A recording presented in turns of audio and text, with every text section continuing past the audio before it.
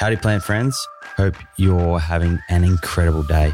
For regular listeners, welcome back. Glad you're enjoying the show. For new listeners, my name is Simon Hill and I am the creator of plantproof.com and the Plant Proof podcast. I just polished off my overnight oats and a blueberry banana smoothie. So good. I've been making hemp milk a lot lately. That's what I soaked the oats in. 1 part hemp seeds to 6 parts water. And then I throw in a few dates and some vanilla bean, just scraping that out.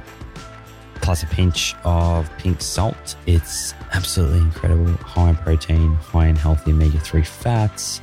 I would totally recommend it.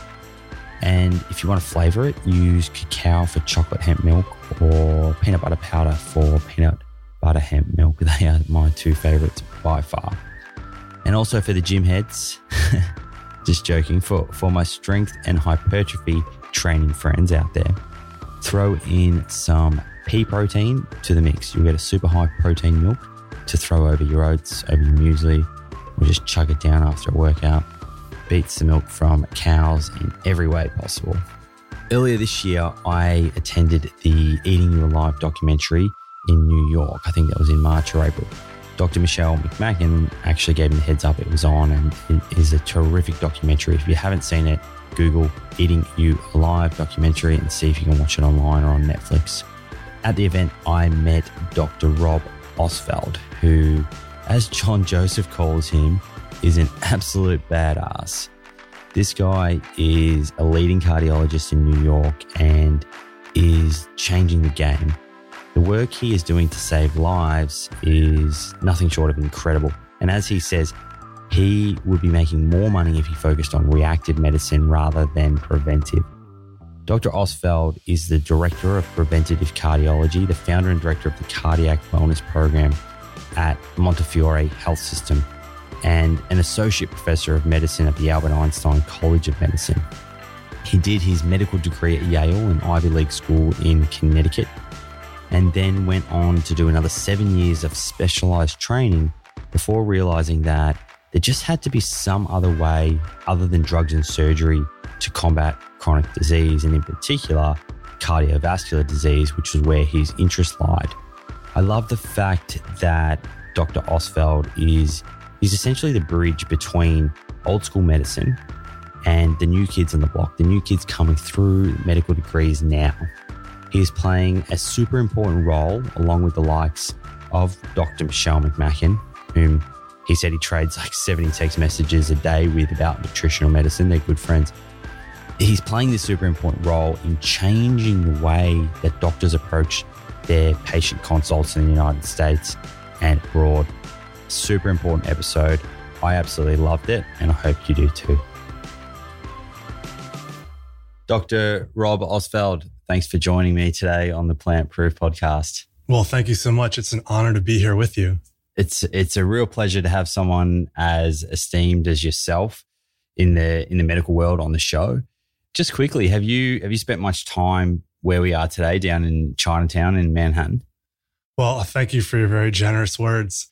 I haven't spent enough time. I live on the Upper West Side of Manhattan, and it's amazing how like neighborhood centric people can get, or at least I get in New York City. And I don't explore it anywhere near as much as I should. And walking to meet you today, just seeing all the open markets with all the fresh vegetables and fruits, it's just terrific. So I was actually thinking when I came to see you, like, I've definitely got to explore more.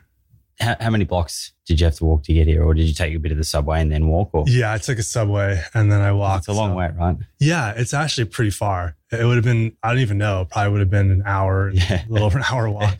Every time I come here, I check you. Have you got the health app on your phone? You can see how many steps you've done.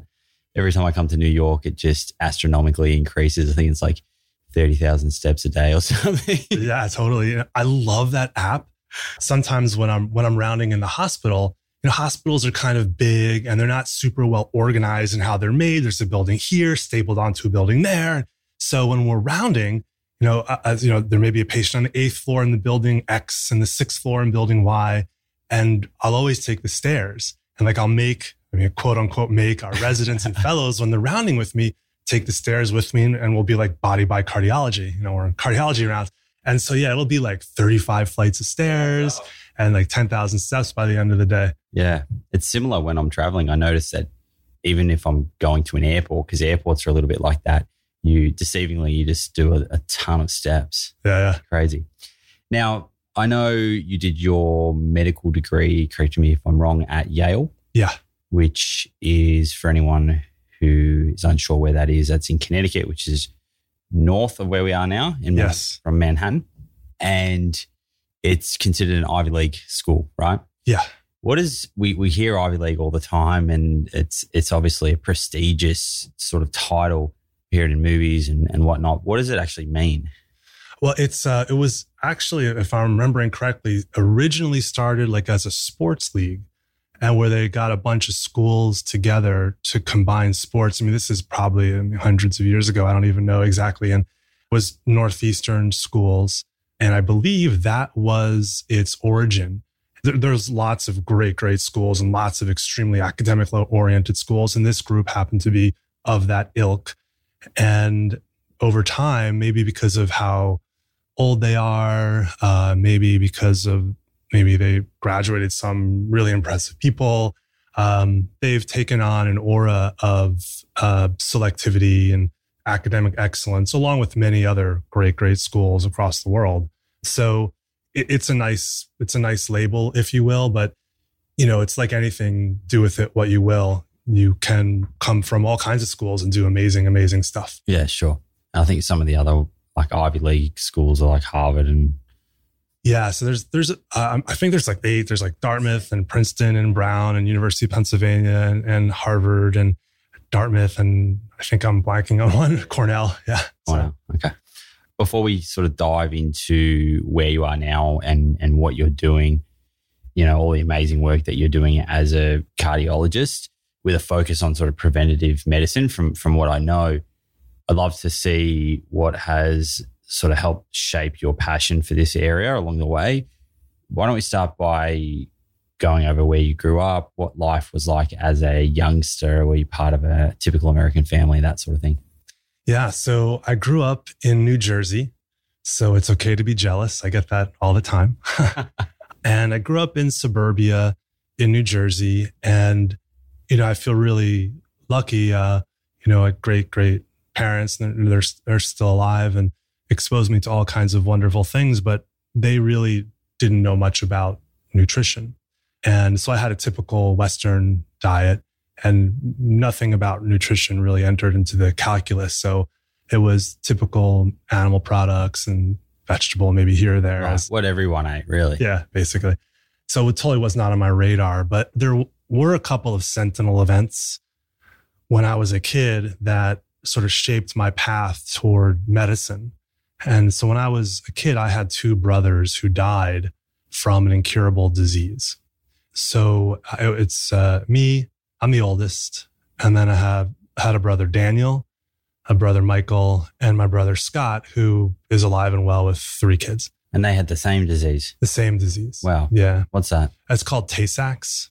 It's a genetic disease. My brother and I are lucky. We're not carriers, so we can't have kids with it. Both parents have to be a carrier. It's autosomal recessive. And in a real sort of my simplistic understanding of it is, we all have fatty tissue in our brain, and we have enzymes to kind of keep the amount in check, how much you need. But in Tay-Sachs, they're missing an enzyme, and the fatty tissue grows and grows. It's an incurable disease. It takes over the brain, and you slip into a coma and die. Wow. And is that quick? It can take years. It varies. My brother Daniel lived to about 3.5. My brother Michael lived a very short time. There's no cure. And there was good prenatal detection. Now it's picked up pretty quickly prenatally. But before then, around the time when my brothers were alive, there wasn't much happening. So that really shaped my professional path. I was very young. I was 7 or 8 or so when my brother Daniel died. But I remember a number of things and moved me in the direction of wanting to help people kind of along that path, and couldn't really articulate it much better then. But I really just went down a science kind of pre-med path as I got a little bit older, and didn't really deviate that much. I thought other things could be pretty interesting, but medicine was the path for me. And from the first day in college, I was on a pre-med path and off I went. And in terms of sort of other hobbies and interests as a kid through sort of elementary and high school, what were you interested in outside of, I guess, researching and studying? Yeah. So I really enjoy sports. So I was fortunate to live in a neighborhood with a bunch of kids my age. And so we'd always be out playing like, football or stickball or something like that. So that was really fun. And actually, there was the orthodontist, the local orthodontist. If you hit his house on a fly, that was a home run. So Dr. Lorner, if you're listening, earmuffs. I love that. He knows. We told him. He knows. And I'm good friends with his kids. So But fortunately, we did not break the windows. It's a pretty safe neighborhood to be sort of getting out and about and leaving home and riding around the neighborhood. Yeah, I was very lucky, and there were no issues along those lines. But I think the thing I did the most was, so I have asthma, and that limited me with sports because when I was a kid, it was like in the dark ages of asthma treatment. Nowadays, like it's almost complete non-issue, at least for me. But back then it was, and there weren't good treatments. And by the way, even going plant-based later in life helped my asthma get better. But so I would limit me with like team sports with school. So I got into drama actually and did a ton of theater in high school. It was actually kind of a big thing in my high school. So I got to be in a lot of plays, and in college I was in an a cappella group, which was really fun. So I got to, do that. So those are some things that I did when I was younger that I enjoyed. And when you finally got to Yale, I'm assuming you still had the similar sort of diet that you had through high school. Yeah. And was the course everything that you expected and more, or did you know what you were sort of jumping into? I mean, a medical degree is obviously a very extensive course and requires a lot of dedication. Yeah, sometimes I think if people really know what's ahead of them, they may not take that step, but it really was. I feel really fortunate to have gone there for medical school. I got to work with incredible people, made some really good friends, but it was kind of what I was expecting to learn about the physiology and pathophysiology of humans and how to begin to think about diagnosing and treating diseases. And learning is a lifetime process with anything, including medicine. I believe doctor means to teach in Latin. So it's really a lifetime process. But it was what I felt like I was going to get into. It wasn't not a huge curveball, and not surprising to you, and I'm sure your listeners, I learned in medical school and beyond virtually nothing about nutrition. There was no nutrition unit, like a course part of it? No, there was no nutrition unit. There was a little bit woven into the curriculum in general, like in biochemistry, they would talk about like vitamin C, and a clinical course, they would talk about like some rare deficiencies that like you really don't ever see in the Western world. But were you sort of, I guess, thinking about it? I mean, it's a different time to now, but were there other students or people asking questions in lectures? Like, what about food? That quote, food is medicine. Were people thinking about it and wondering, why isn't this part of the course? Or was it a different time to now? Well, the quote, let food be thy medicine, medicine be thy food, was a well-kept secret. So, I mean, I'm sort of being facetious, but no, there was just not much discussion about it. And it's an embarrassment and a blight, I think, on our field, on my awareness at the time. I even took a nutrition course undergrad, and I didn't learn about dietary patterns. It was more like, what does vitamin A do? What does vitamin B do? Very reductionist. And so it's a blight on my ability to put the big picture together, and on, I think, the medical system, because my experience is no different than any other physician of my, contemporary era who went through training. But, and I think you're being a bit hard on yourself there, because you kind of expect jumping into this course that everything's going to be covered, whether it's food or not, or, you're going to learn everything about prevention and treatment. And it does seem like now, speaking to quite a few people in this area, that maybe there's a little bit of a change now, and hopefully medical students coming through now are being exposed a little bit more to nutrition. 100%, definitely. Times are changing, and it's only for the good. And it's just really terrific. There's pockets of change all over the place. And I feel fortunate to be a small part of that. So I work at a hospital called Montefiore, and the medical school that's part of Montefiore is Albert Einstein College of Medicine. There's about 175 kids in a class. And now, as part of their core curriculum during their second year of medical school, I give them a preventive cardiology lecture, which is largely about plant-based nutrition. And I've been doing it for about 4 or 5 years now. So it's great. It's literally a requirement woven into their curriculum. And are they asking a lot of questions and like soaking it up and really seeing, just how important that lecture is? Yeah. Interestingly, it's a mixed bag. I get to speak to all kinds of audience, general public, people who have already finished medical school, physicians, and all kinds, nurses, RDs. And the medical students are the most critical of the talk, which is good. You want to be that way, but also there's some resistance. So it's kind of like trimodal. Now, the time when I give the talk, they're very focused on an upcoming board exam, the required US board exam. That's a real big deal test. They know that plant-based nutrition is not going to be on their boards. So there's a group in the middle that's interested, but they're not, it's not driving a passion. Their passion at that point is passing the boards. There's a small sliver that absolutely loves it. It was like, why hasn't this been in our curriculum? We love it. They want to talk to the school. They want to, create interest groups and on about growing this to learn more. And they've done stuff like that. And then there's a small sliver that's like, why is this even in our curriculum? So, is that because they've sort of just come into the course with that real traditional thinking of medicine? I mean, I do think it's unique for every person, but I do think that that's indeed the case. They haven't quite mentally made that connection yet. But I'm glad to be able to begin to expose them to that. Like, this is sometimes the very first time they've been hearing about this connection, much like my medical school and training experience, where I didn't hear about that connection. So, I mean, even though there's pushback, I'm really happy because it's planting the idea. Okay. So going back to when you graduated yourself from Yale, was it like a 4-year course? Yeah. So you graduate, and I believe to end up, I guess, with a cardiologist title and working in cardiology, you would have had to have gone and done further training. Yeah. Is that right? Did you graduate confident, I guess, with your skills to go out there from your undergrad to go out and make a difference? That may be more of just like a personality type question. And I always feel like I need to know more, that I could be better doing more. So I was really glad that I got to train at Yale, but I felt like there's so much more I have to learn. I did not finish up med school thinking like, all right, let me at them. So, but that's maybe more of just a personality type.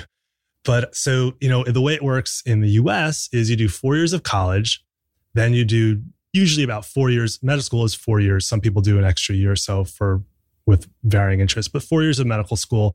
Then you go on and do an internship and residency, which is anywhere between like 3 and 5 years. And then people can do a fellowship after that to further specialize. So I went down an internal medicine path. That's like an adult doctor, like a pediatrician for adults. So that in the US is 3 years after medical school. And then if you want to specialize in an organ like the kidney or the heart, you do a fellowship in that organ system. So after I finished my 3 years of internship/residency, then I did a 4-year cardiology fellowship, specifically in the heart, and I did a little extra time focusing on prevention and got a master's in epidemiology, which is the study of the prevalence of and risk factors for disease during my cardiology fellowship. So we're talking 4 years of med school, 3 years of residency, 4 years 11 years. Yeah.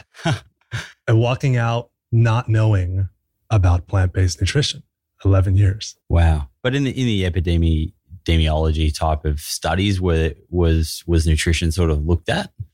It was some. Indeed, there are lots of studies like that. But the coursework that I took wasn't really focusing on those specific studies. It was more methodologic. And, I left knowing that a Mediterranean style diet is pretty good. And, compared to a Western diet, there's no denying that. Yeah. I look at diet as a continuum. It could be horrendous. It could be awesome. It could be anything in between. Yeah. So that was the most I really knew about a dietary pattern. But I couldn't even really quite define what a Mediterranean. I don't know if anybody really can. There's like a gazillion countries around the Mediterranean. So it's kind of. Yeah, they seem to all just get lumped under this one umbrella. Right, exactly.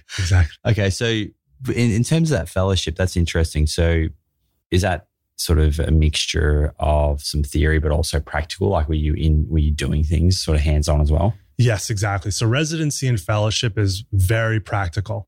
You're in the weeds, you're on call, you're taking care of patients, you're running codes, you're doing CPR, treating anything from diabetes to pneumonia to a heart attack. And then when you get into fellowship, it's more cardiac issues, heart attacks, heart failure, invasive treatments from the, talking to someone who's got borderline high blood pressure all the way to someone who's on the verge of death across the spectrum of cardiac issues. And so it's a really great experience. And there's obviously there's a lot of didactic teaching along the way with that as well.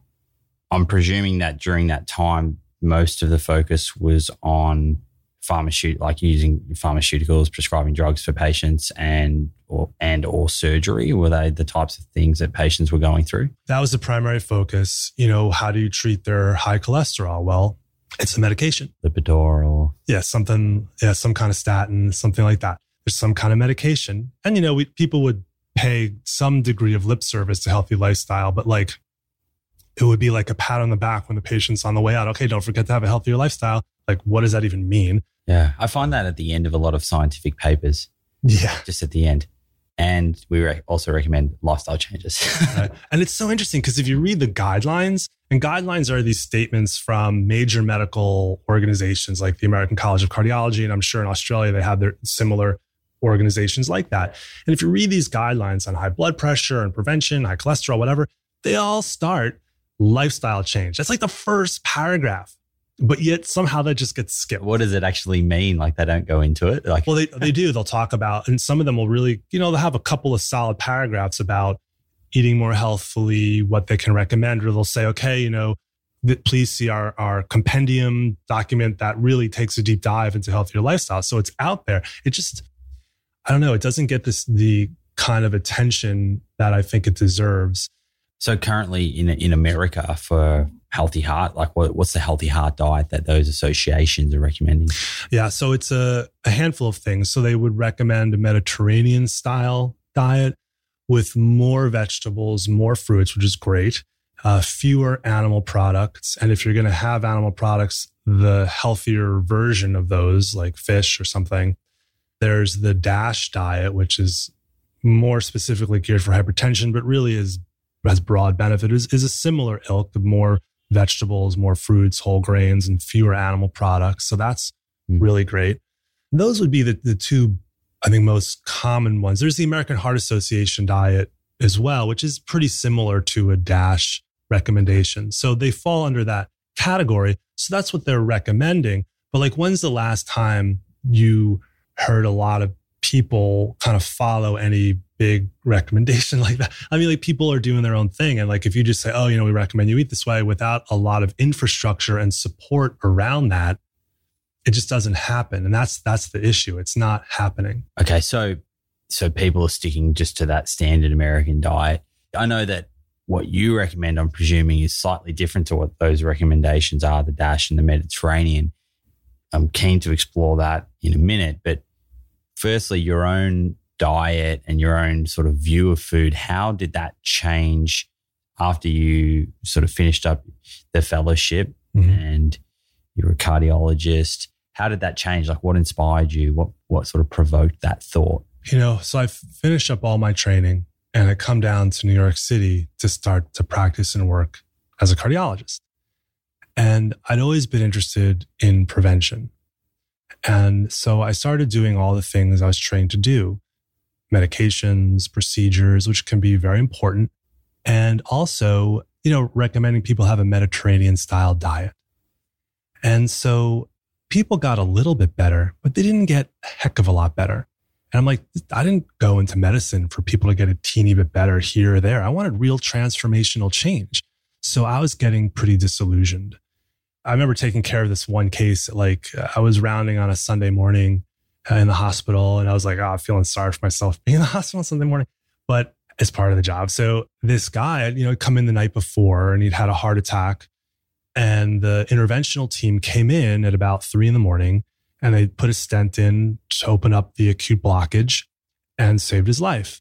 And I'm sitting there thinking, and that's wonderful. And I'm sitting there thinking, it seems to me like the only group of docs under my myopic cardiology umbrella, which is kind of broad, at least within medicine, that are saving people's lives are the interventional team. And that's dealing with the tail end of the disease, like long after it's developed. I'm like, that's just not right. There's got to be something before.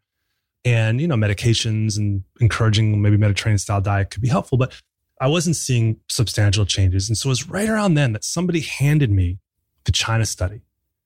And being a myopic cardiologist, I go right to the middle section. There's just like a few pages about cardiology. I'm like, wow, this really makes sense.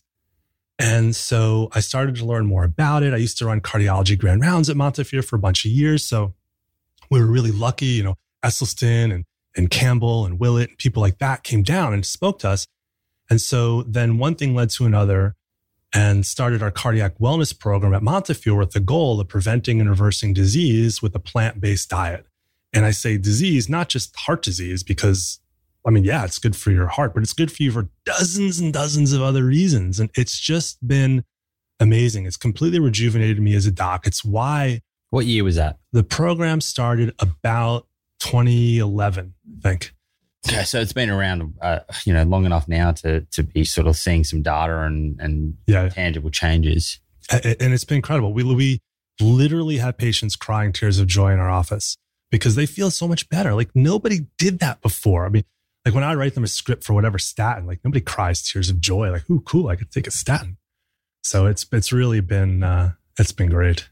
So I guess the crux of that program based around changing their diet, what are your recommendations?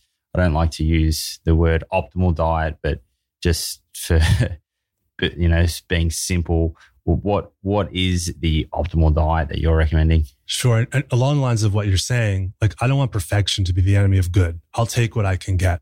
And a number of the patients who come and see me, I work in the Bronx. It's an inner city. The health there is terrible. It's the least healthy county in all of New York. There are 50 counties. By far, it's the least healthy. And when I mention plant-based nutrition to them, they look at me like I'm from Mars. They've never heard this. So it's interesting. And the optimal diet would be a whole food, plant-based diet. And I also encourage my patients to avoid oil. I don't fully go to the mat on that one because I don't think that the evidence is quite as strong as for the other things. But for me, it would be whole food, plant-based, no oil.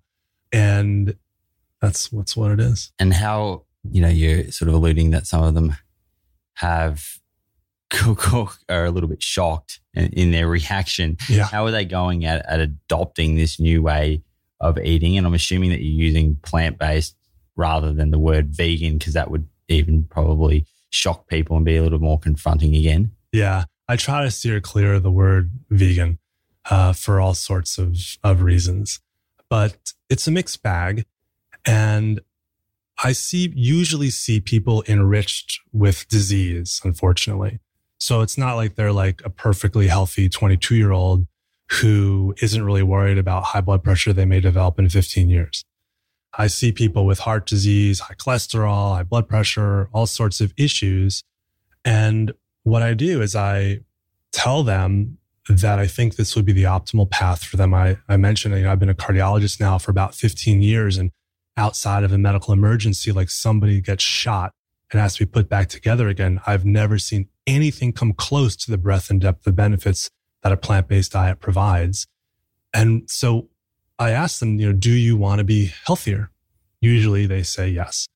And I try to find out why, like what's their particular hook? Like, do they want to walk their kid down the aisle? Do they want to look good at a reunion? Do they want to come off their diabetes medication? Whatever it might be for them, I try to find that hook. And we will talk about how plant-based nutrition can address that and other issues. I give a very specific recommendation about how I would like them to eat. I reinforce it with handouts that are very specific with checklists, 3 servings of green leafy vegetables each day, check, and on it goes. I have 3 levels Level 3 does incorporate some animal products, and level 1 is fully whole food, plant-based, no oil. And I aspire for everyone to go to level 1, but there's a transition. Yeah. So not everyone's ready to do that. So, you pitch to your batter. And then I have these Saturday morning sessions that are about 4 hours long. They're modeled after Dr. Esselstyn's, where we take a deep dive into the how and why of plant-based nutrition. I speak, a nutritionist speaks. We serve lunch. We have the patients come with a friend or significant other.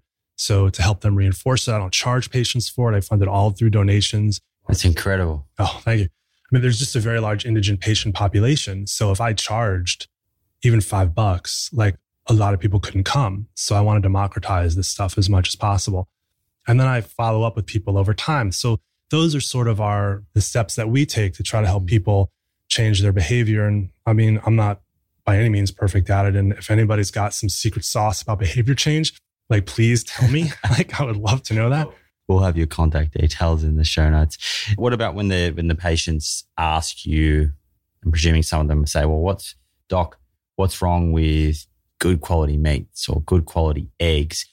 How do you explain that? And I guess also for the listeners, why, from the science and the literature, why are you recommending to go to whole foods away from these animal products? Yeah, it's for a whole bunch of reasons.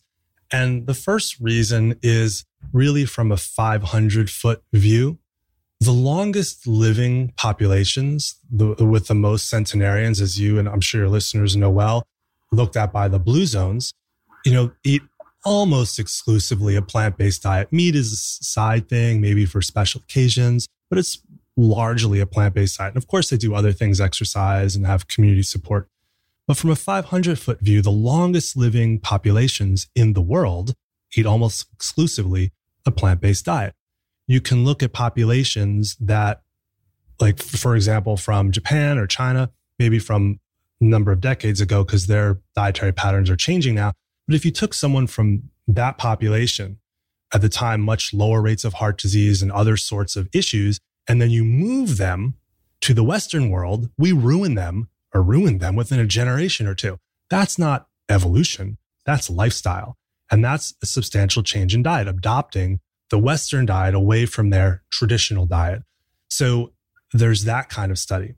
Then there are more basic science test tube studies that look at mechanistic issues like trimethylamine oxide being higher when you eat more animal-based food, and that's being associated with a good bit of mechanistic detail about being worse for cardiovascular disease, new 5GC, which promotes inflammation, endotoxins, other things that promote inflammation, cholesterol, fats. So there's a variety of different mechanistic reasons that are different, the mechanistic profiles that are different between animal-based foods and plant-based foods that I think form a pathophysiologic bedrock behind these interesting large population studies. And these population studies, it's not just like one population, one time, it's like all across the globe. So, it would be, if it was just one place, you're like, well, but it's multiple places and multiple studies with different investigators and different age groups and different ethnicities. And that theme persists. And then there's, of course, interventional studies as well, where if you modify your diet in a variety of different ways, eating more toward a plant-based diet is healthier. And we could take a deeper dive into these kinds of studies, but I feel from that 500-foot view, fully backed by the evidence, I do think eating nearly a whole food plant-based diet, I mean, if you're like 98% versus 100%, we don't really know the difference long-term. We do short-term, which actually brings me to, I want to circle back to that in a second. But I think that that's the optimal dietary plan path now. And I should say, I have no vested interest. I have no book to sell. I have no product to sell. In fact, practicing the way I practice, I earn less, but I think it's the right thing to do. So that's why I do it. So I think that that's the optimal dietary path. And let's prove that wrong. And circling back to the 98% versus the 100%, longer term, we don't honestly know, but we do know that one unhealthy meal, think about this like when you're going to have dinner tonight, like one unhealthy meal, like, with the fatty meats and the hash browns and stuff, one unhealthy meal can worsen blood vessel function for up to about 6 hours. Wow. Which brings, that's great work by Robert Vogel. And he took young, healthy men And he fed them either like whole grain cereal or a fatty meal. And then he looked at blood vessel function. The young healthy men ate like a whole grain cereal, blood vessel function is normal. He looked at the blood vessel function in those same young healthy men when he fed them like a fatty meal, and it was worse. And it stayed bad for about 6 hours. Then it went back to normal. But then, of course, it's lunchtime, and that's, chicken parmesan, and dinner, and that's pizza. And the next day, maybe scrambled eggs or something. And it's just on, meal after meal. It's like you're pounding away at those endothelial cells that line your blood vessels. And it's no wonder that they kind of give up over time. So the theory is that's having a compounding effect. Exactly. But it's not just blood vessel function from one unhealthy meal. It's also lung function. Asthmatics are more likely to get readmitted to the hospital because of bronchospasm in their lungs, shortness of breath, after eating more animal-based foods. So it's not, and just after one meal, it can make that worse.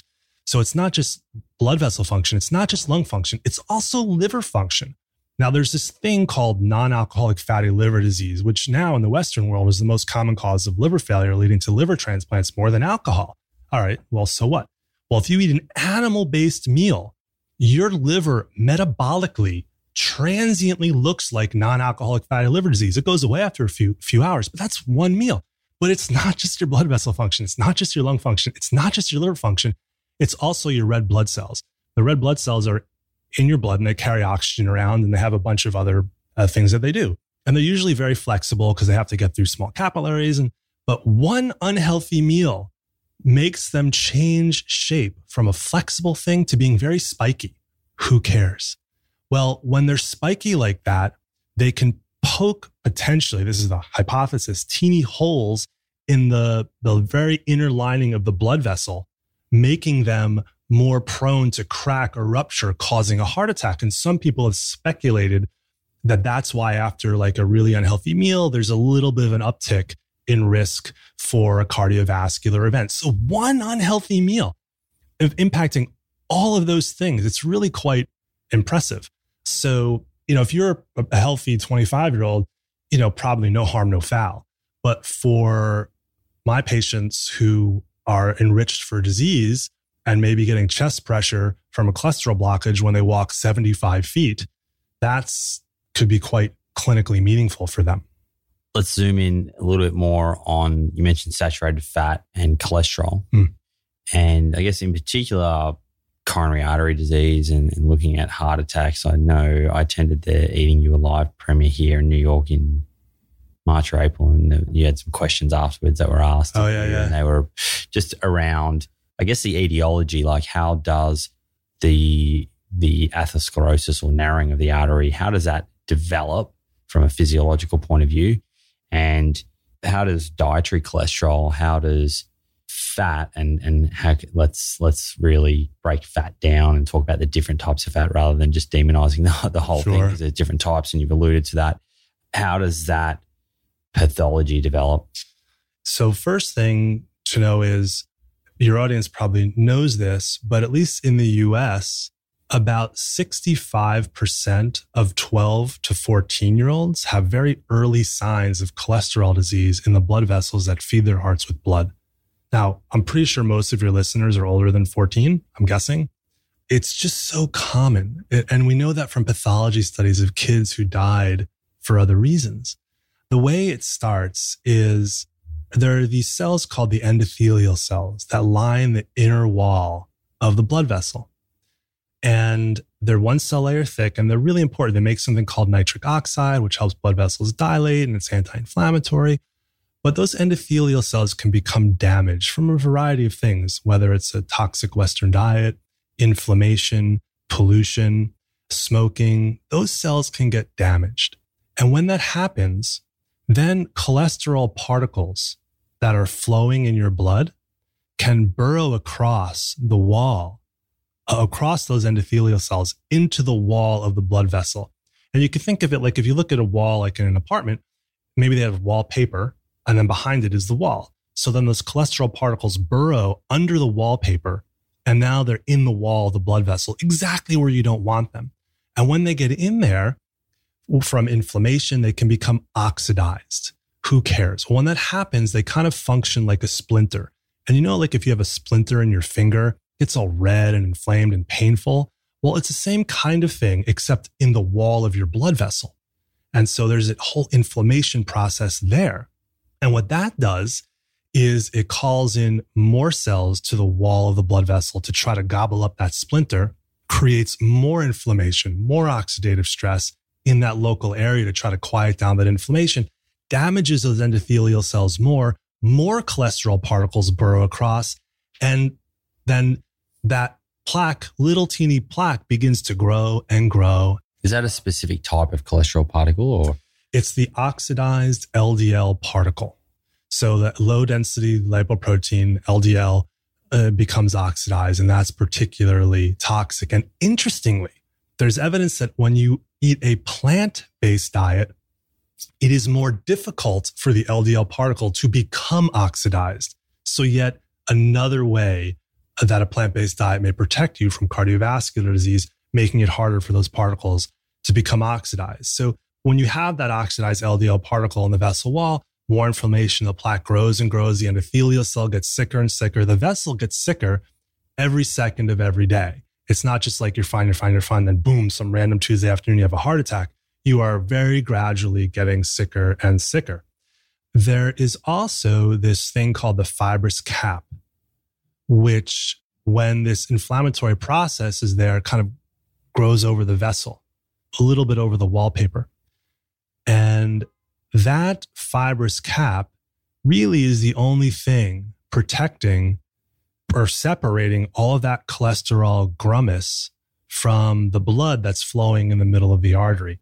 Now, you never want that blood in the artery to get blocked because it feeds all sorts of parts of your body, your brain, your heart, your legs, your sexual organs. But what can happen is with all that inflammation, all that oxidative stress over time, that fibrous cap gets thinner and thinner and weaker, and the blood is rushing by each day with some degree of shear force. And who knows, maybe those spiky red blood cells after an unhealthy meal, that fibrous cap can crack.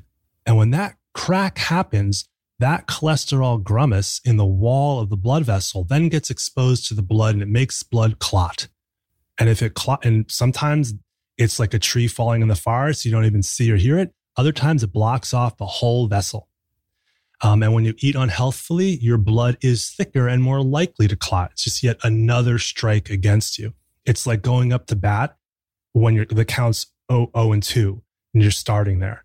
So it makes your blood more likely to clot. And so anyway, then that cholesterol grummus gets exposed to the blood. It can clot off the whole artery. And when that happens, that's a heart attack. That's an emergency. You want a stent right away.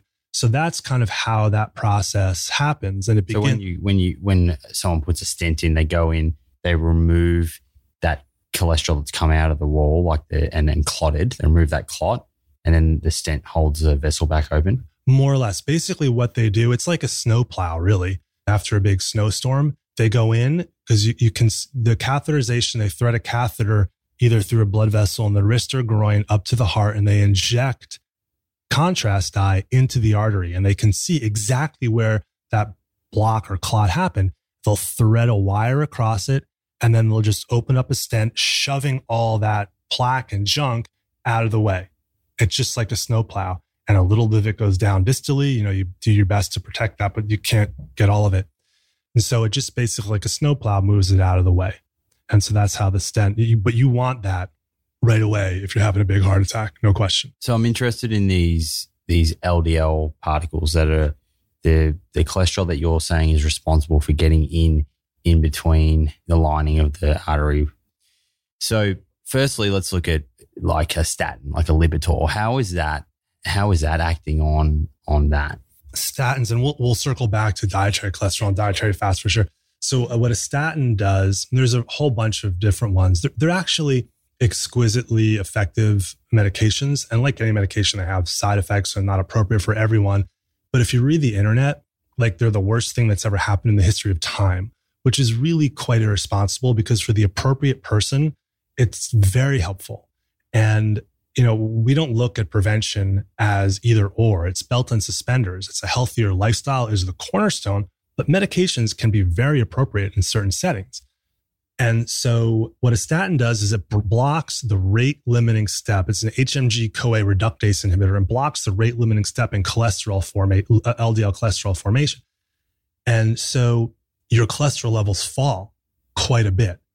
And it's been shown in a variety of studies that with that impact of the cholesterol-lowering pill, it can improve the health of the blood vessel wall, perhaps in some cases shrink the plaque a little bit, make you less likely to have a heart attack, less likely to have a stroke, profoundly lower LDL cholesterol levels. So, I mean, sometimes they can lower them between 30 and 50%, which can be quite meaningful for some people. Even without dietary changes. Even without dietary changes. Most of the studies in statins actually are in people who are not having the kind of lifestyle I'd want someone to have. So that brings up the important question of like, well, do we know unequivocally for sure that it's helpful in people who are truly eating a whole food plant-based diet, no oil? We don't have a lot to go on. We have anecdotal case series here, case report there, not as much to go on. So you just have to extrapolate from the best amount of evidence that you have, because you have to make a decision to protect that person. And so I will extrapolate from studies of hundreds of thousands of people, presumably with a variety of dietary patterns that just aren't outlined in the study, so you don't know the benefit. And I will extrapolate that to my patients who've had a heart attack and who are beginning to adjust their lifestyle. And anecdotally, the benefits that I've seen or that have been reported in big studies have also been replicated in my smaller anecdotal experience. And I feel very comfortable given the safety profile of having patients eat that way. So those medications can lower cholesterol levels, also lower inflammation a little bit too, which can be quite helpful.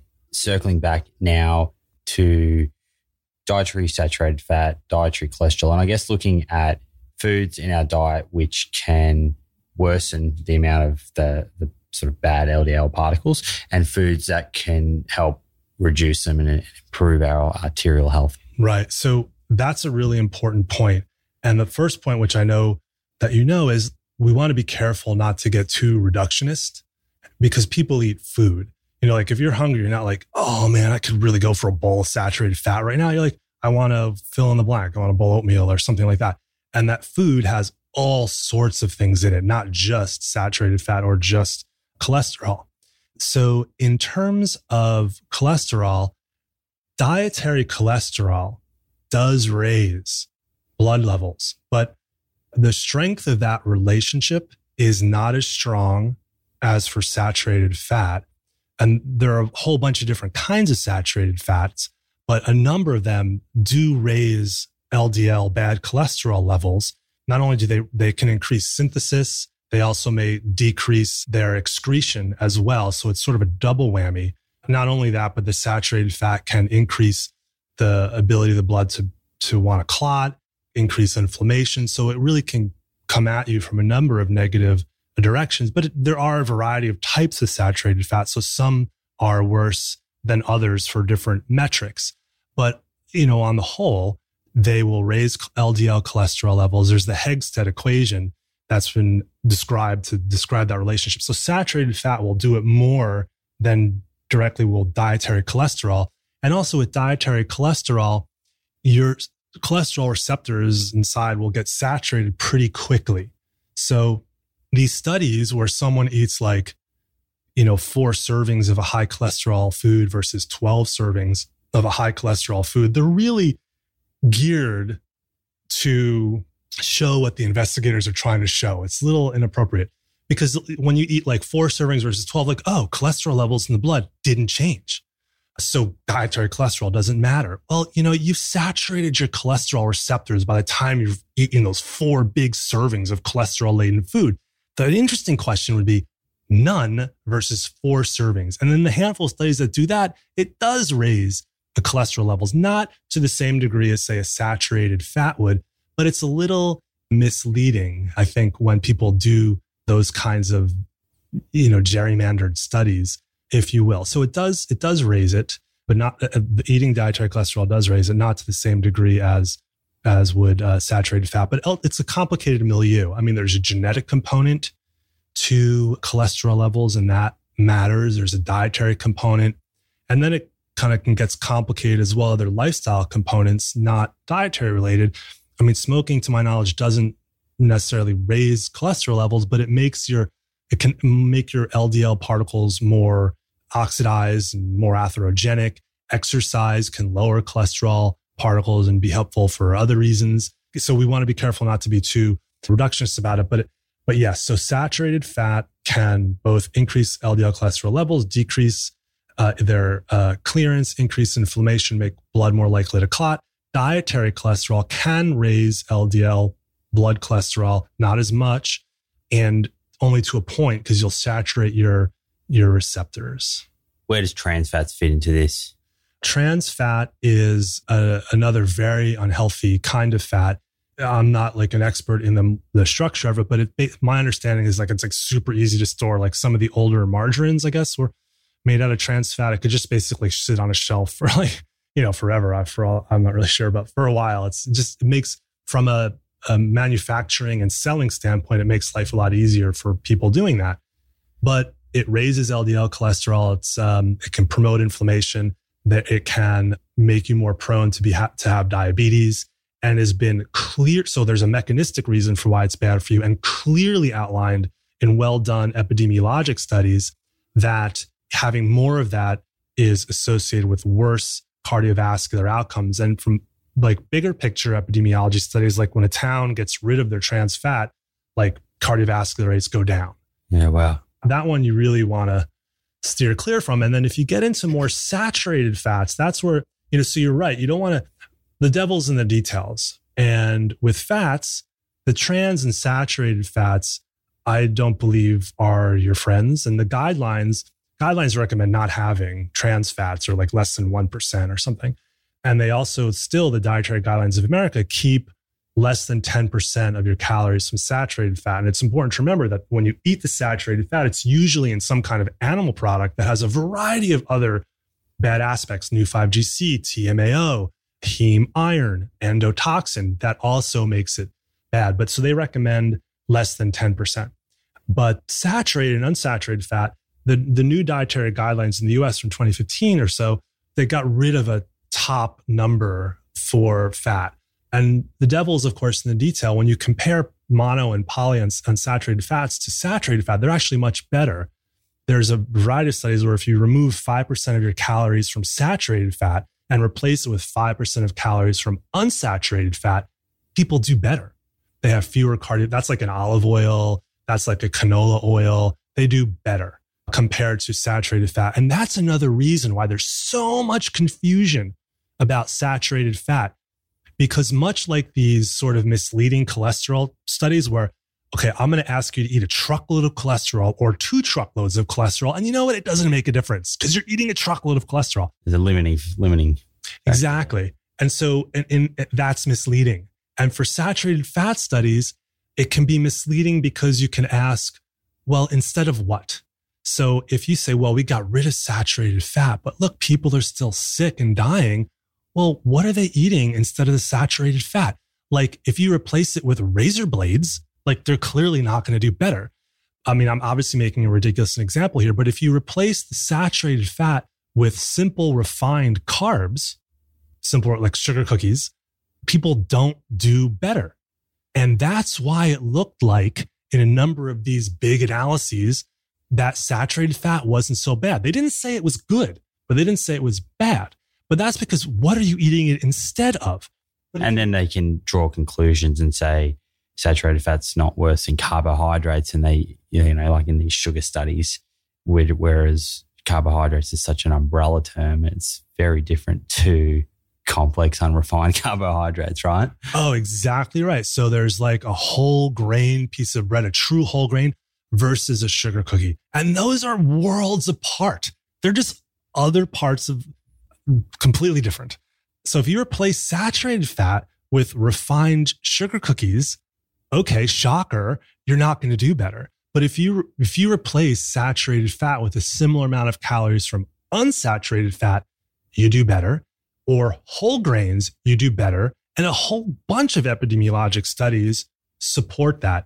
So you're right. So when we say fat, that can mean all sorts of things. When you say carbs, that can mean all sorts of things. So the devil is in the details. And with carbs, lots of studies show that whole grain, cereals, people do better eating that, even less diabetes eating that. Fruit and vegetables are carbs. And I don't think anybody's going to argue, well, maybe some people would, that eating fruits and vegetables are healthful. And interestingly, actually, I want to circle back to that point. But if you replace the saturated fat with simple carbs, it's worse. Unsaturated fat is better, and whole grains is better. Vegetables and fruits are carbs also. And there was a really interesting study done by this guy, Dr. Du, in China, where they looked at like 450,000 people and something like that. And they had like, I don't even know, 3.5 or 4 million person years of follow-up. And just for context, if you follow me in a study for 1 year, that's 1 person year of follow-up. They had like 3.5 million, okay? And so what they asked is, what happens if you eat more fresh fruit? Is it good? Is it bad? Well, I don't know. Let's study it. Let's look. So when they looked over a number of years, and it turns out the more fresh fruit you ate, the better you did. The fewer heart attacks, the fewer strokes, your blood pressure went down, your blood sugar went down. Yes, your blood sugar went down eating more fruit. I'm personally kind of getting tired of hearing about how fruit causes diabetes. But then they did an even cooler study, because then they looked at their cohort. There were about 30,000 people in their cohort that had diabetes at the beginning, before they even started looking at them with the fresh fruit consumption. And it turns out the more fresh fruit you ate and you had diabetes at the start, the better you did. These are type 2 diabetes. These are type 2. Yeah. The better you did. 30,000 people. And then, of course, you were, for like the 450,000 or so that they had that didn't have diabetes at the get-go, eating more fresh fruit was associated with lower incident diabetes. So you were less likely to get diabetes. So carbs is a really broad term. It's kale and it's a sugar cookie. And those things are clearly different. And there's a cool study by Satija. And what Satija did, this is in about 200 or so thousand people with about 3 million person years of follow-up, I believe. And he looked at that devil's in the detail question. And they looked at a plant-based diet versus an animal-based diet. And if you ate a plant-based diet, you did better. The more toward a plant-based diet, you did better. They had a degree. So the more toward a plant-based diet you ate, the better you did. But then they're like, you know what? A sugar cookie is not the same thing as kale. So let's look at it. What if you ate an unhealthy plant-based diet, meaning a sugar cookie diet, or a healthy plant-based diet, meaning a kale diet? And well, it turns out that if you ate a healthy plant-based diet, you did even better. But in their study, if you ate an unhealthy plant-based diet, you actually did a little bit worse than an animal-based diet. So sugar cookies and things like that, piling up on that, may be compelling for people for environmental and for ethical reasons, but I wouldn't embrace that for health reasons. Okay. It's a lot of information. Sorry. It's super. No. It's fantastic information. I just want to double back to the cholesterol and saturated fat contributing to the health of our artery and causing these blockages that we spoke about. But if we look from a practical point of view, I've got 2 questions. We spoke about the fact that moving from saturated fats to unsaturated fats is a good thing for cholesterol and artery health. Practically speaking, what are your recommendations for getting these unsaturated fats in your diet? Of course, we're looking at this with a really micro lens because most foods out there that have unsaturated fat as a whole food also have saturated fat in them. So can you just go through that at a practical level, what you recommend? In terms of what I practically recommend, to be honest, I don't even dive into that degree of detail when it comes to recommending things to patients. I recommend a whole food plant-based diet. I don't get into macronutrients because I think that I will confuse patients. And I'm extremely convinced by the myriad of studies, whether they be basic science, translational, epidemiologic, interventional studies, thousands of these things, studying thousands and thousands of patients, having incremental benefits. So I feel very reassured when I recommend a patient have a whole food plant-based diet. And what I specifically recommend, this would be like level 1. Not everybody's ready to do this. And we give them some support. And we have other aspects of our program that maybe we'll talk about. We have an inpatient arm and a research and an educational arm as well. But what I'll do is I say, please have 3 servings of green leafy vegetables each day. 3 servings of fruit each day, preferably one of those servings being berries. 3 servings of other vegetables each day. Lots of herbs and spices, cinnamon, turmeric, cloves, have at it. Shake it into all kinds of stuff. Whole grain breads, not the white breads, but truly whole grain breads. And be careful about the ingredients. If it says like enriched wheat flour or bleached wheat flour, that is white bread with a tan. So, be careful about that. Brown rice, I recommend not white rice. Other whole grains like quinoa, spelt, oats. Have at it. Oats, exactly. Beans are great. Lentils are great. I particularly love lentils. They're like nutrition rock stars. And like cost per like nutrition is like off the charts with lentils. So beans, lentils, chickpeas, peas, tofu. So, have a sweet potato, baked, not fried. Don't use sour cream butter, but hot sauce, salsa, mustard. If you want on a baked potato, have at it. A big green leafy salad each day. But I prefer no salad dressing and I prefer no oil. Now, obviously there are workarounds that, but if I'm having a relatively quick conversation, but I'll say, but on your salad, you can use hot sauce, salsa, mustard, vinegar, lemon, lime, beans, raw nuts, particularly walnuts. Not a lot because they begin to become calorically dense, but a small handful. Walnuts in particular, because they have a really good omega-3, omega-6 ratio. And for my patients without heart disease, I'll recommend avocado as well, knowing that they're going to be getting good fats there. None of the junk food like cookies, chips, cakes, candy. I also recommend they have 2 heaping tablespoons of hemp seeds, chia seeds, or ground flaxseed meal each day to help them get the ALA that will hopefully be converted to omega-3s.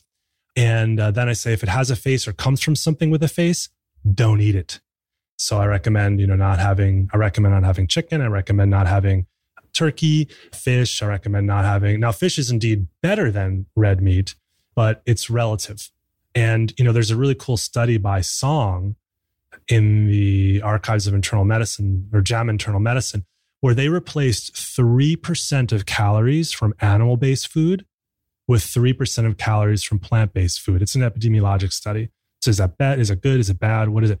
Turns out if you replace just 3% of your calories from animal-based protein with 3% of calories from plant-based protein, you do better.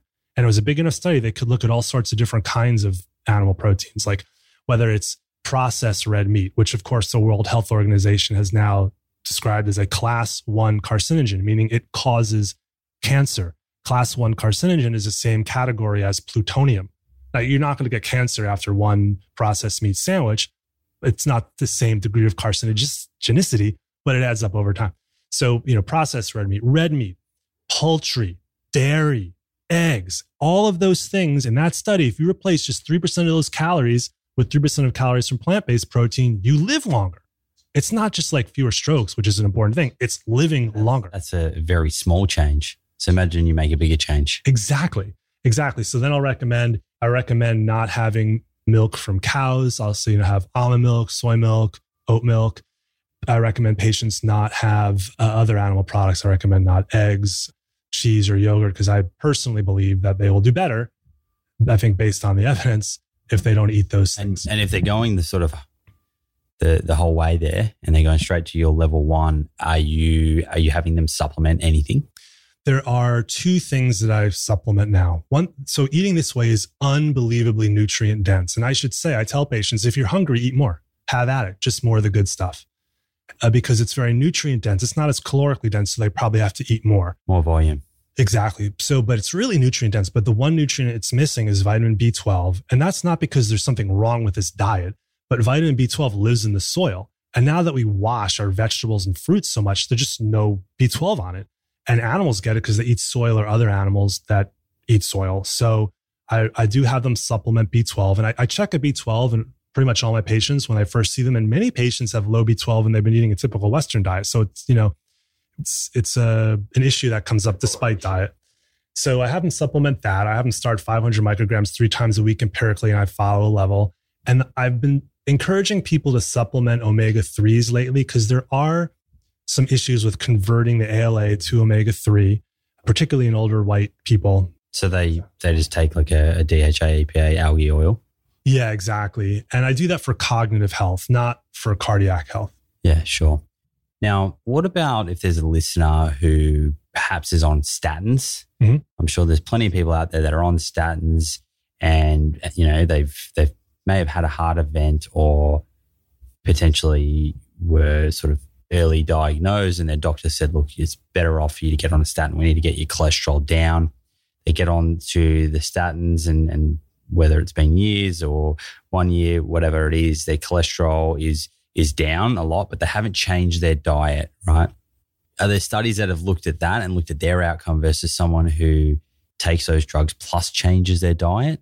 Well, we can make a comparison. I don't have head-to-head studies like that, so I have to compare different studies. And let's compare two. There's Esselstyn's study where he took people with known heart disease, pretty advanced heart disease. By heart disease, I mean cholesterol blockages in their heart. And he had them eat a whole food, plant-based diet without oil. So this is in about 200 people, and he followed them for about 4 years. And about 90% were compliant, and about 10% were not. And so the 90% who were compliant, eating a whole food plant-based diet with known cardiovascular disease, they reported in their conclusion, they concluded a 0.6% event rate. And some of these patients were also on statins, and that's a very, very low event rate. And just as an aside, actually, this could be a good comparison. Of the 10% or so that were not compliant, they had about a 62% event rate. Wow. 0.6% compared to 62%. Compared to 62. Exactly. Now, I don't know exactly how many of them all were on statins, probably the overwhelming majority because this was a relatively recent study, but I can't tell you that for sure. But keep in mind, they concluded 0.6%. So let's compare. And then he had that 62% in the 10% who were not compliant. So that's the 62% group. They just continued to pretty much eat what they were eating, which was probably an animal-based diet. Yes. Okay. Now, there's a study called the COURAGE study, which is a very important study in cardiology. It was published in about 2007. And in that study, they looked at people with stable cholesterol blockages, just like in Esselstyn's study. Now, mind you, these are two different studies, apples and oranges, so just hypothesis generating. But in that study, I think it's about 4,000 people. I'm blanking, few thousand. And they followed them for about 4 years. And they had stable cholesterol blockages, just like Esselstyn. And they randomized them to medications and, please be a little healthier versus medications, please be a little healthier, and a stent. And the point of that study was to look at whether a stent in stable disease, not a heart attack, but stable disease, was helpful. And after 4 or 5 years, there was no difference between the group that got a stent and didn't get a stent. So to me, what that means in stable heart disease, a stent is really palliative. But okay, so how is this at all related to Esselstyn's study? Well, in the COURAGE trial, where they encouraged people to eat more healthily, not a whole food plant-based diet, but American Heart Association diet, and they were on maximal medical therapy, including statins, blood pressure pills, aspirin. They were very rigorous about that. In that study, they had about a 19% cardiovascular event rate with stable cholesterol blockages, including statins. In Esselstyn's study, in the compliant group, many of them very likely on statins, they concluded a 0.6% event rate. That's a big difference. Even if he's off by a factor of 10, 19 versus 6%, that's a big difference. Now, why is there that difference? Now, I can't unequivocally tell you that, but both of those studies got LDL cholesterol levels into the 70s. So very similar LDL levels. So why are they different? Well, my hypothesis is that when you get to an LDL in the 70s on a path that includes a plant-based diet, yeah, it's good for your LDL cholesterol, but it's good for you for dozens and dozens of other reasons accounting for that difference. And that's what we have to keep in mind. I guess total mortality. If we're fixing one thing, it doesn't necessarily mean that you're going to avoid something else. Exactly. Which is where, I guess, changing, dietary intervention and lifestyle is hopefully not just addressing the one thing, but is more of a bigger picture movement towards better health. 100% agree. we've gone super deep into all that stuff, and I need to thank you. You've done a tremendous job at explaining that. It's a very, very complex area, but the great thing is that the solution is very simple. And you explained it really clearly about your recommendations in terms of food. How do you see the future looking? Medicine in the United States, students coming through. Are we sort of making inroads here in terms of treating chronic disease? Right now, it seems quite doom and gloom with the statistics of heart attack and type 2 diabetes. But what's your outlook? I'm optimistic and pessimistic. I'm optimistic because I see change happening at the more senior level and particularly with younger students. I'm pessimistic because it's not happening anywhere quickly enough. So I'm both. We need to figure out a way to make the healthy choice the easy choice. And that's, medicine, training doctors is one piece of a much larger puzzle. That's a real societal issue. We have to make eating a salad or some, yummy plant-based meal sexy. That's the cool thing to do. It's not necessarily like that right now, which is unfortunate. So medical education is one step of the way. And a lot of the younger students now know about this stuff, whether it's because of, social media helping to spread the word or what have you. They are much more in tune with this than when I went through or, my colleagues went through, and they're pushing from the ground up. It's a real grassroots campaign. So that stuff is changing. Medical schools are beginning to weave this into their curriculum in all sorts of ways, from cooking classes to lectures to electives. So it's cropping up more and more. Medical organizations like the American College of Cardiology, American College of Lifestyle Medicine, American Heart Association, et cetera, are putting more of an emphasis on nutrition, not necessarily plant-based per se, but on nutrition. And a rising tide raises all ships. Nutrition, it's education, your exposure to it. We have a conference at Montefiore now. It's our second year doing it, a preventive cardiology conference that is almost fully plant-based. It's a big part of our educational arm of our program. And my goal with that is I don't really want the Kool-Aid drinkers to come. Like, I'm happy for them to be there. That's great. But my goal with this conference is not to get someone from 94% to 98% plant-based. I would really like to get the healthcare professional who is not even necessarily on their radar to sit there and be like, oh my gosh, this makes a lot of sense, and help to move them along the path. That's my real goal with the conference, and trying to do a variety of things to make that happen. That's one thing. And there's many others. The Physicians Committee for Responsible Medicine, they have their conference. And so that kind of stuff is percolating through the medical system. Now, another issue in the medical system is, big broccoli doesn't really impact that much. I mean, I'm sort of being facetious. There's very little reimbursement when it comes to prevention. Keeping people healthy and off medication. Exactly. So, I can sit and talk to someone for 35 minutes all about plant-based nutrition, and there's no additional revenue that comes into the hospital. And this is why I earn less practicing this way, but I think it's the right thing to do. But there are some changes afoot. There are these things called, at least in the US, called accountable care organizations. And this also may work well in countries with socialized or single payer systems, which I think would be great. But accountable care organizations, like, for example, a hospital system gets $100 to take care of a person for the whole year. Now, whether you spend $6 or $106, you get $100. So you are highly incentivized to keep that person healthy. What's one way to do that? A healthier lifestyle, more nutrition. So that's sort of, with that kind of financial incentive, healthier lifestyles are baked into the medical system. So that's an important financial incentive. So there are programs like that. And actually Montefiore is a leader in accountable care organizations. So that's really So great. You've already implemented something like that? So, well, yes, they're accountable care organizations, but Montefiore is a huge system. So our plant-based program is not completely woven into the fabric of the whole system, but it's a part of it. And like for the inpatient aspect of our program, we have plant-based meals that you can order for the inpatients, probably to about 1,500 or 2,000 patient beds.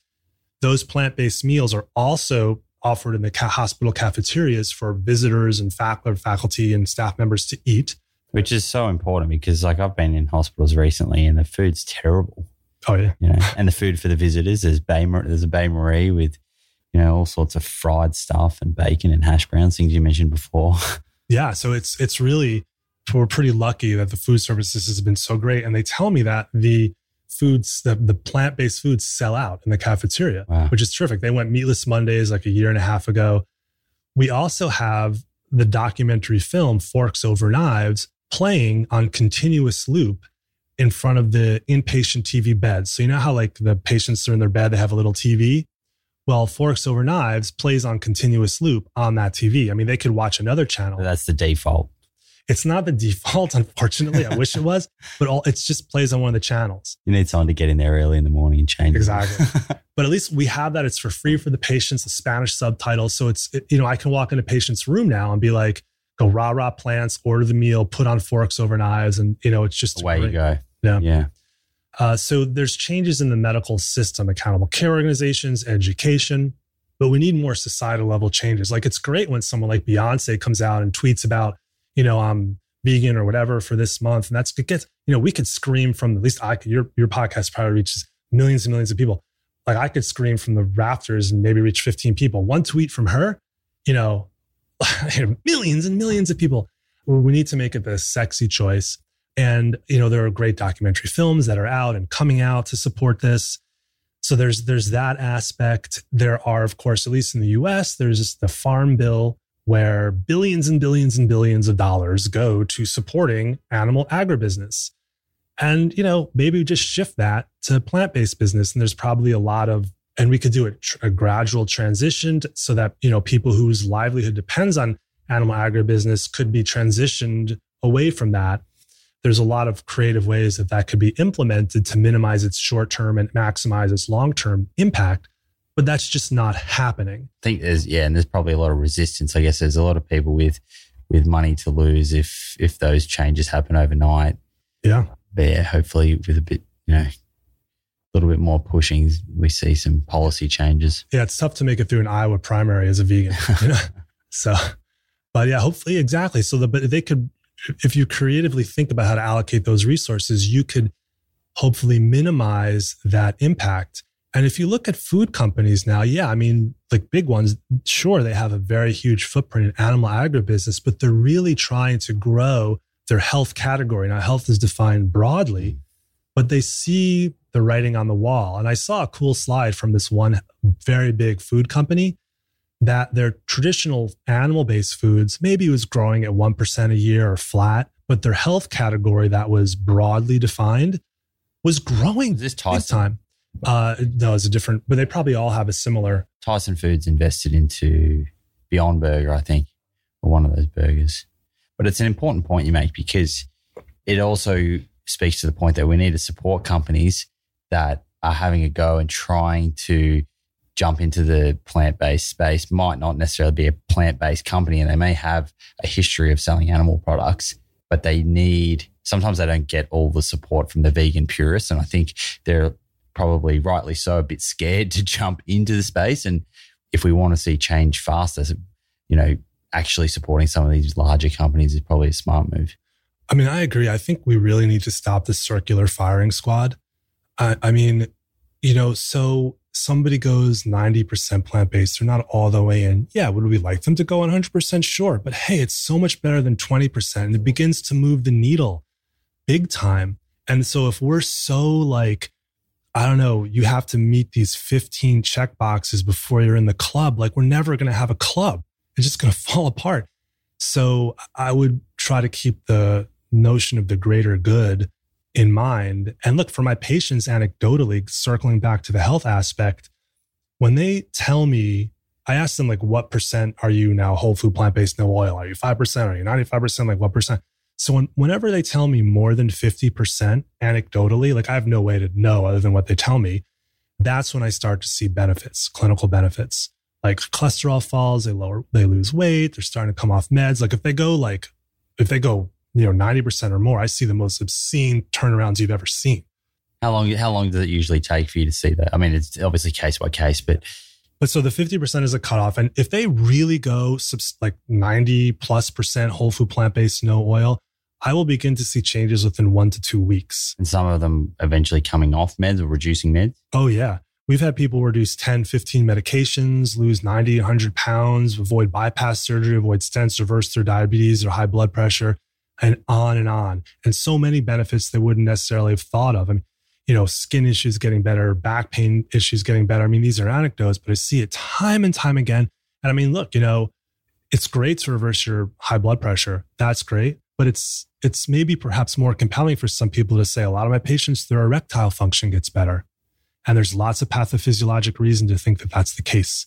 And that's, I think, an easier sell than saying, the high blood pressure, which you don't even feel, gets better. And within 1 to 2 weeks, I begin to see benefits. And people will often call who are on high blood pressure pills, tell me they feel lightheaded. And we talk about this beforehand. And that's because they're getting so much healthier. They don't need as many high blood pressure pills. So we start to reduce the dose. Usually within 1 to 2 weeks, their clothes starts to feel a little bit looser. If they have really bad angina, meaning chest pain because of cholesterol blockages in their heart, it starts to improve. They can, instead of walking like a block, they can walk a block and a half. And those kinds of benefits continue to accrue over time.